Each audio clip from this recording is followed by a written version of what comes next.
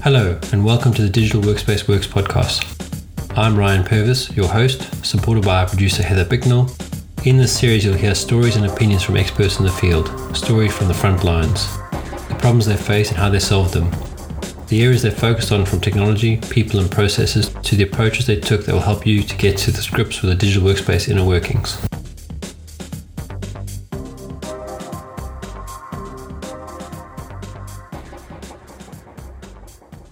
So great to have you on the podcast, Patrick. Thanks for joining me today. Yeah, it's wonderful to join. Thanks for having me. Absolutely. It's cool to be able to talk security with all the time. Awesome. So would you mind giving just a quick intro to yourself?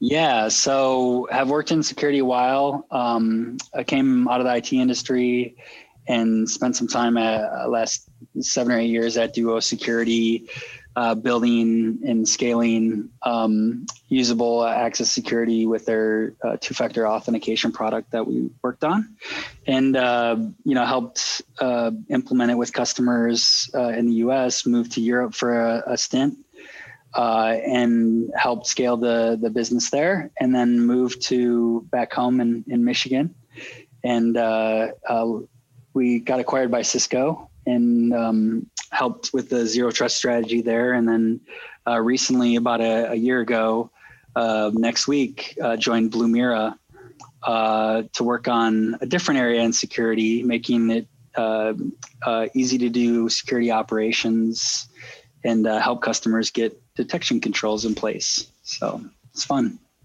Yeah, it's great. So I guess you were at Duo through all that growth phase. That must have been exciting. Oh yeah. I mean, at Duo, I think I was like 12th employee really early on. So got to see a lot of the early foundation of, understanding customers' needs, adjusting and working with the product and engineering teams on what needed to be done to help address scale and make an effective tool for organizations of any size to be able to use. So it was pretty exciting. Sounds like it. So, and now you're based in Michigan. Are you in the Ann Arbor area as well? Yep. Yeah. So it's kind of interesting. Like Ann Arbor is a pretty big hotspot for tech security. So yes, we're based in Ann Arbor. It was kind of funny when we did have an office. Right now we're kind of remote. Yeah. But it was about a block from Duo. Mm-hmm. And then you guys are down there, and then also Census is another one that's on the same block. So it's quite exciting to see everything develop, and I think Deepfield and Arbor as well, nearby. Now, are you a coffee drinker, a tea drinker? Yeah. Which of the downtown spots do you prefer? Oh, there's one I love, and then I won't talk about the other one. You got to guess which one I love. Well, I'm a big Ruse Roast fan, so that would be my pick. Yeah. Yeah, I'm Ruse Roast. That's my my favorite lobster butter. Good. Great. A great team there. And I have a favorite barista. I don't know if you know Kay. I don't. I guess I'm not deep enough of a fan. Maybe by appearance, but not name. Yeah, she's great. If you ever in Ann Arbor, go to Ruse Roast and ask for Kay and give her a good tip. All right. Yeah. Now you have two endorsements there for that excellent coffee. So yeah, I guess, let's get into the topic of the day. So we had chatted a little bit about what might be interesting to speak about. And you mentioned that there's sort of these top areas of security risks that people might be overlooking going into 2021. So I thought we could, go through that list and uncover what could be interesting for folks to learn about, and, maybe even some advice on how to avoid these risks going into the new year. So the first one was around ransomware becoming more sophisticated. And I was thinking, of course, there's a lot of news in the past few weeks about obviously the SolarWinds breach and the ransomware with that. Is that the kind of attack that you see becoming more prevalent, or did you have another thought there? Yeah, I think a few different things. And a little bit little bit of difference. SolarWinds is a whole nother ball of wax. Gotcha. Being on the supply chain side of like code and what's going on there, and certainly I think it's important to think about, hey, am I at risk? It's also took a long time and a high level of sophistication to even detect and figure out that something was going on with SolarWinds, and SolarWinds is used everywhere. So certainly something this year to look out for is how do I mitigate? And a lot of people are more or less just going, how do I find an alternative solution to SolarWinds, right? Would be one consideration, patching it. But I think people are more concerned in that area of like the software that they're using and making sure their partners and their vendors are securing it properly and adequately, and it doesn't have that risk. It's something we've never seen before to this extent. I think on the ransomware side, right? The ransomware side we've been seeing for years now, and things like cryptocurrency and Bitcoin are really what have enabled that. And the reality is like they're not very sophisticated attacks. Typically, they're just looking for low-hanging fruit and easiest ways to get into environments and deploy. Because the reality is the goal is just to lock up whatever organization's servers and infrastructure and trying to get money out of them to return it into a usable state. So yeah, big theme that I think people overlook is it's the ransomware attacks are becoming more sophisticated, and they're not just targeting servers. They're starting to target virtualization infrastructure like VMware, storage arrays, and really across any environment that they can get a foothold in. And I think in the future we'll continue to see more and more sophistication as far as how they're going about it. But also there's more people out there that maybe might not be working because of COVID. Mm-hmm. And they might turn to other ways to make money, which ransomware is one way to do that. And you can do it from home with a computer. You don't need much more than that. Yeah, I've certainly, heard a little bit around that, just around, increased phishing attempts, both because people are sort of their guard might be lowered from working at home and, not being as careful as if they were in the office, but then also people being a little bit more desperate and maybe driving them to, do more malicious things. So. Yep. Yeah, and certainly as you look, like if the economy goes down and people aren't working and we see unemployment rate going up right now, right? Or it has gone up and is coming back down. Those people might not have anything to do. So like now that I don't have anything to do, let me go research how to do something else. And it's a great way to make an income, not legally, but it can be an alternative way for someone to make money.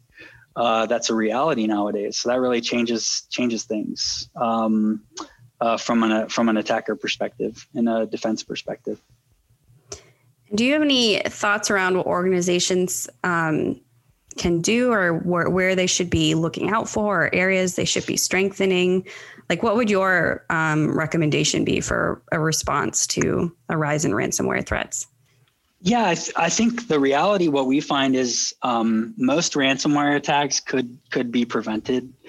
And there's really a few different things. Number one is having the right prevention controls in place. So something like two-factor authentication still often doesn't go deployed. And it's not just that it doesn't get deployed within a company. It might also not get deployed to all their applications and services. So like it's just not effective if you don't use it to the full extent.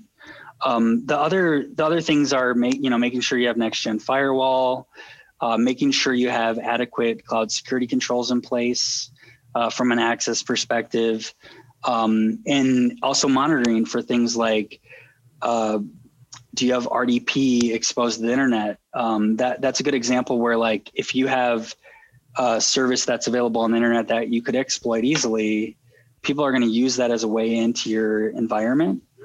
And then the last thing I would say just in general is people have a lack of any detection capabilities for things like password spraying internal recon scanning, really early stage parts of an attack that if you don't have adequate detection in place, you can't do anything about, and you don't even know. So those are the types of things where it's making sure a customer gets to a baseline can really change the game, whether someone can reach a host itself even to deploy ransomware. And then, of course, on the host itself, everyone should be looking at tools like EDR, which is kind of looking for anomalies on that device of when ransomware might actually go deployed. And that's late stage in the attack. And now the second risk that you had identified was endpoints going unpatched and remaining vulnerable. Would you like to dig into that one a little bit? Yeah, on the endpoint side, and I kind of this segues well. I talked about EDR, right? So EDR is designed to kind of like look for indicators of potential compromise or things that might be going wrong on an endpoint or device, and then you can contain it so it doesn't spread across your environment. Very, very similarly across a company's environment, making sure that endpoints, servers, anything that has software on it goes patched and is up to date is particularly important. And, that starts with the foundation of making sure that you have a great patch management program. You're making sure that your devices are staying up to date. You're doing vulnerability scanning to see where there might be real risk. And so, often, an exploit might be run on a Windows host that works because a patch wasn't applied.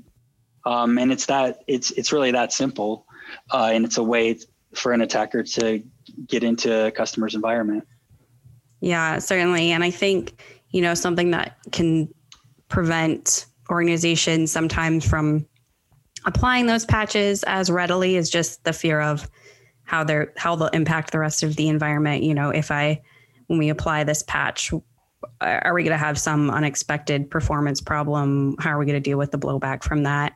So I guess relatedly, I think it's important to be able to, have a monitoring system in place to detect those issues early. And that's sort of, that's more of like how we deal with things in my world is just finding the correlations, right? So when a patch is applied, correlating that to any problems that might be cropping up so you can go after those proactively. And of course, most organizations are rolling these things out in rings, right? So you'll have, when you have those test group of users to be able to check, the results of that security patch in your environment and fix any problems there. So you can apply those patches and stay up to date to prevent that vulnerability.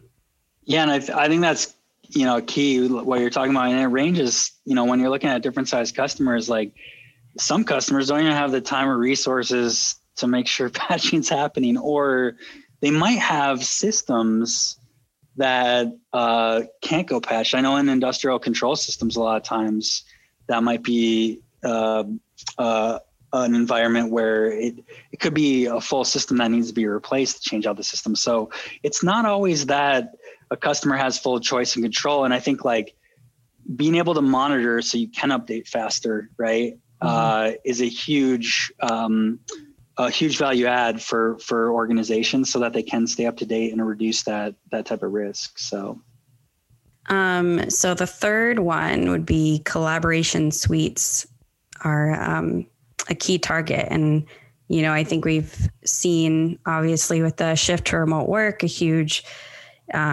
rise in the use of, both Office 365 and G Suite, and then all the unified comms tools to keep people connected and collaborative. And of course that has huge productivity benefits, but as with anything, the more people are on it, the more attackers are going to take notice and look for ways to exploit. Yeah. And it's pretty interesting there, right? With things like Office 365 and G Suite, like the accessibility of it, right? So first off, making sure that people that are logging in have 2-factor enabled is critical there. But yeah, essentially the collaboration suite becomes the central hub of a company. And so, attackers have gotten pretty sophisticated where they're looking at things like, well, if I log into an email account, what can I actually do with it? Well, all the email in there is one thing that's valuable. Access to other productivity tools. So there could be financial statements, also commonly used for resetting passwords, getting access to other systems. And so phishing campaigns often are trying to gain access into these different systems as well. But people, the attackers do simple things. Well, I don't want to actually, if I get in, I don't want to disrupt my access to all this. So what if I just forward all the email and make a copy of it to myself, and I can look at it whenever it's convenient to me? So you look at the ability to do things like data exfiltration that go undetected, because people don't realize I still see my email, but it's also getting forwarded to someone else. Or, maybe someone shared a document externally. Should it have actually been shared externally with someone outside the company? So you can do things so easily because that's the way these tools were designed to do. However, there's inherent risk, and most organizations aren't looking at those things. And that's an area where we help a lot of customers with our product to make them informed when people make changes, like email forwarding to a rule that could result in data exfiltration, right? Is part of that, is there like a pattern detection element too? Or how can you tell, if someone is, maybe forwarding a document or, giving permissions that shouldn't be there? How do you detect that? Yeah, it's really a good question, because like a lot of people think, oh, you need ML or AI to actually detect this stuff. It's actually really simple. These things happen, but like it's not normal for someone to configure email forwarding. Like if you're forwarding your work email, like that's not a normal thing to be doing.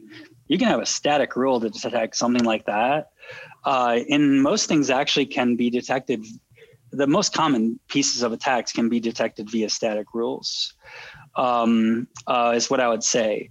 Now, if you're getting into like monitoring actual email coming in and trying to look for different patterns of email, that's a little bit different case. But hey, is someone logging in from somewhere they haven't before? That might be an indicator that's pretty static and simple to look at and detect. And so it really just depends. Like geo-impossible logins are two people logging in the same account from different locations near the same time. Of what techniques you would use to detect those things. But the reality is most people aren't detecting anything. Or looking at anything. And that's one of the big issues is it's been traditionally really hard to get those types of controls and visibility in place. Is just the time to do it. Mm-hmm. And I think related to this topic is the next, I guess, security trend, which was the move to the cloud and remote work, increasing external exposure. So of course we've talked about how, on the collaboration suite side, but of course there's a whole broad host of cloud services that, organizations use day in and day out for productivity. So I guess, what are your thoughts there? Yeah. I mean, first off, everyone's like, oh, we're not going to have an office. Not everyone, but maybe we don't have an office. Maybe we don't need on-premise stuff anymore. We're using SaaS apps. We're using cloud infrastructure. People are working from home. There's a lot of different risks. Like we accelerated a 5 to 10 year roadmap to migrate to the cloud and remote work down to like 6 to 12 months with COVID. And so inherently that just comes with a ton of risk. And so, yeah, a few things like remote work wise, I'm in an office actually that I got myself outside the home, but yeah, how many people have kids, right? I have kids. How many are letting them use their work laptop, or how many are using their personal device to access work stuff? And the kids, what do? They go, hey, I want to download this game. I want to install this extension. And they click everything and they get excited about it. And they should. They're genuinely curious kids. but most likely, right, it ends up resulting in malware or access to other things that could be malicious that inherently then put the business at risk. So I think that's one angle to look at, right, from a risk perspective. And then the other side is moving applications or servers into the cloud. Like most organizations and people that are doing that have an on-premise environment and it's their first time configuring Azure or AWS or GCP. And there is so much room for error with these systems, right? With how they can be configured and the wonderful things that they can do, that inherently they end up exposing their secrets. They end up exposing their servers and their infrastructure. And it just makes it really easy for an attacker to gain access and get a foothold. There's this great cartoon. I don't know if you've come across it, but I think it's like Enterprise Legacy moved to the cloud, and it has these like sysadmin or like cloud admin wizards attacking this huge dragon. And then it has like startup move to the cloud, and it's just like a little bird that just like, they're like, fly free. That came to mind when you were describing some of the complexities there. And I mean, I'm sure obviously a lot of change that I think the industry has been, predicting for a while. Obviously we're moving in the direction of cloud, all that stuff has been happening, but you're totally right in that the time frame got shortened so drastically.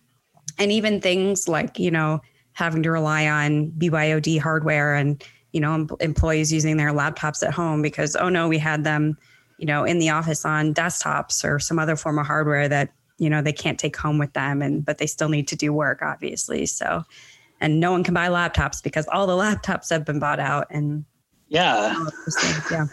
And my kids are at home, so they need to be on a device, right? So it's just so many things that a lot of people don't have full control over that just increase the risk. And then I do think certainly people not working, I mentioned earlier, you likely have more people that are kind of curious and getting into security and might use what they learned to do bad because they can't get a job. Just thinking out loud of some of the different circumstances people are put in during these times. So, it is really a unique time for security in general with that. Yeah. I guess along the lines of, I know I asked this earlier, but I think the remote work, obviously, a lot of organizations will continue to have to, be in that mode through first half 2021. I mean, who knows? A lot of, people are talking about, now we can downsize our real estate and never go back to the office. It could be a permanent reality for some companies or, somewhere in between, some hybrid model. Are there areas where, do you have recommendations on where they should be looking to improve their security posture for the remote work or cloud use case? Yeah. I mean, separate devices, get a device for your kids. Don't let them on your mobile devices. Don't let them on your laptops, desktops for work. It's just going to result in something bad. And I can tell you that over and over again. Use two-factor on all your personal accounts, use it on your corporate accounts, from a work from home perspective. Make sure that you have a firewall in place. Usually your router has that built in if you're using a router with your Comcast or internet connection. Those are some of the basics. Make sure you set passcodes, Face ID, Touch ID. Don't share those codes with your kids. There's just so much on devices nowadays, especially even on the mobile side. So yeah, those are some of the tips I would say that are like really low hanging fruit. And then keep the devices up to date. Make sure you go to the software update button and make sure it's actually working from time to time, because that's really going to be a big differentiator, is making sure your devices are also up to date. Definitely. And I think, there's the added benefit there too. If you lock your kids out, they're not going to, spend a bunch of money on some, mobile game with microtransactions either. So you get multiple benefits from that. All right. And so the last one on our list was that misconfiguration continues to introduce some big risks. So I'll let you take that one away. Yeah, I talked about this a little bit earlier, but like continually we see customers and organizations that they misconfigure a server. It's out on the internet and it shouldn't be. It's not up to date. The protocols they're using aren't secure. They don't use two-factor authentication. Just there's so many variables going in regards to misconfiguration. On the cloud side, they're not using hardened keys for their cloud infrastructure.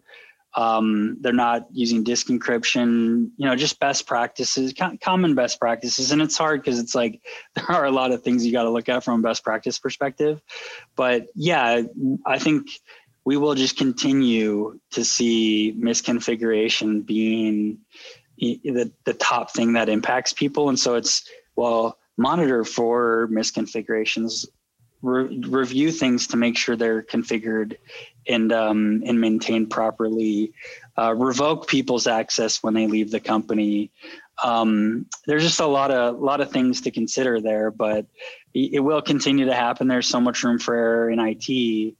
And so, I think an important thing is if you can monitor for some of these things, that's a really good approach. And that's one of the areas I kind of talked about with detection, but also looking for things that might be misconfigured that end up leading to a incident or a breach are particularly important in that regards. And it becomes even more important once you start getting into like cloud infrastructure as well. Because inherently you can easily misconfigure those types of things. Yeah. And I think, you're right. The ability to monitor and detect them, because if you don't do those things and you don't have something that can help you percolate up those insights, a lot of these things, I think,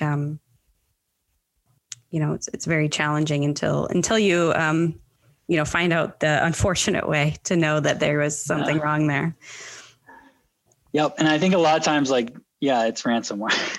Yeah. By and far, that's going to be the most common. And I think people sometimes too, one thing I talk about a lot is like, they get sensationalized with the news of like an advanced persistent threat or these crazy one-time things. SolarWinds is, I think, another example of that. Mm-hmm.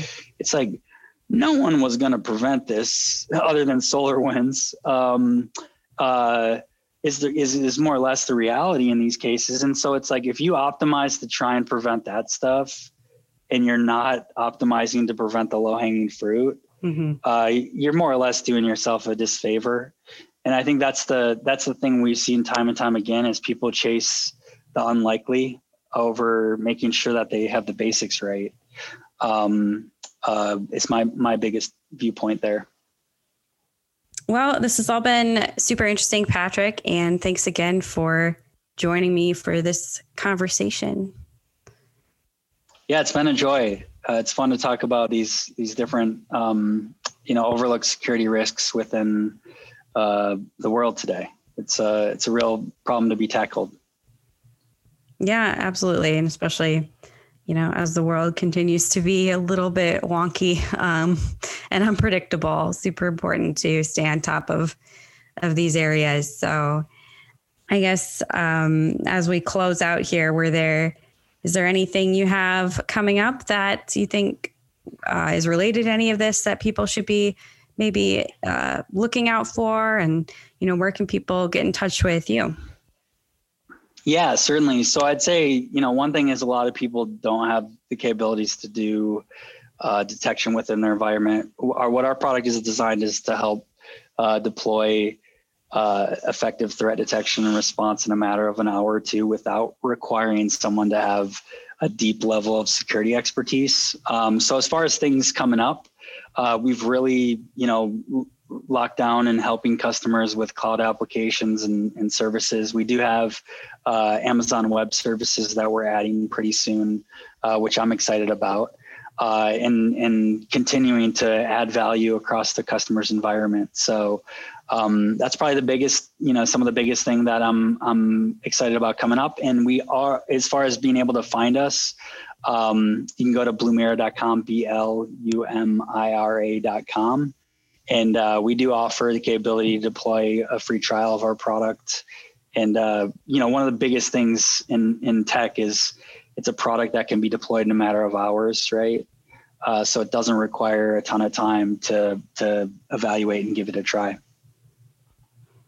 Awesome. Well, thanks again for this conversation. Yeah, thank you. It was great. Thank you for listening to today's episode. Heather Bicknell is our producer and editor. Thank you, Heather, for your hard work on this episode. Please subscribe to the series and rate us on iTunes or the Google Play Store. Follow us on Twitter @the DWW Podcast. The show notes and transcripts will be available on the website www.digitalworkspace.works. Please also visit our website www.digitalworkspace.works and subscribe to our newsletter. And lastly, if you found this episode useful, please share with your friends or colleagues.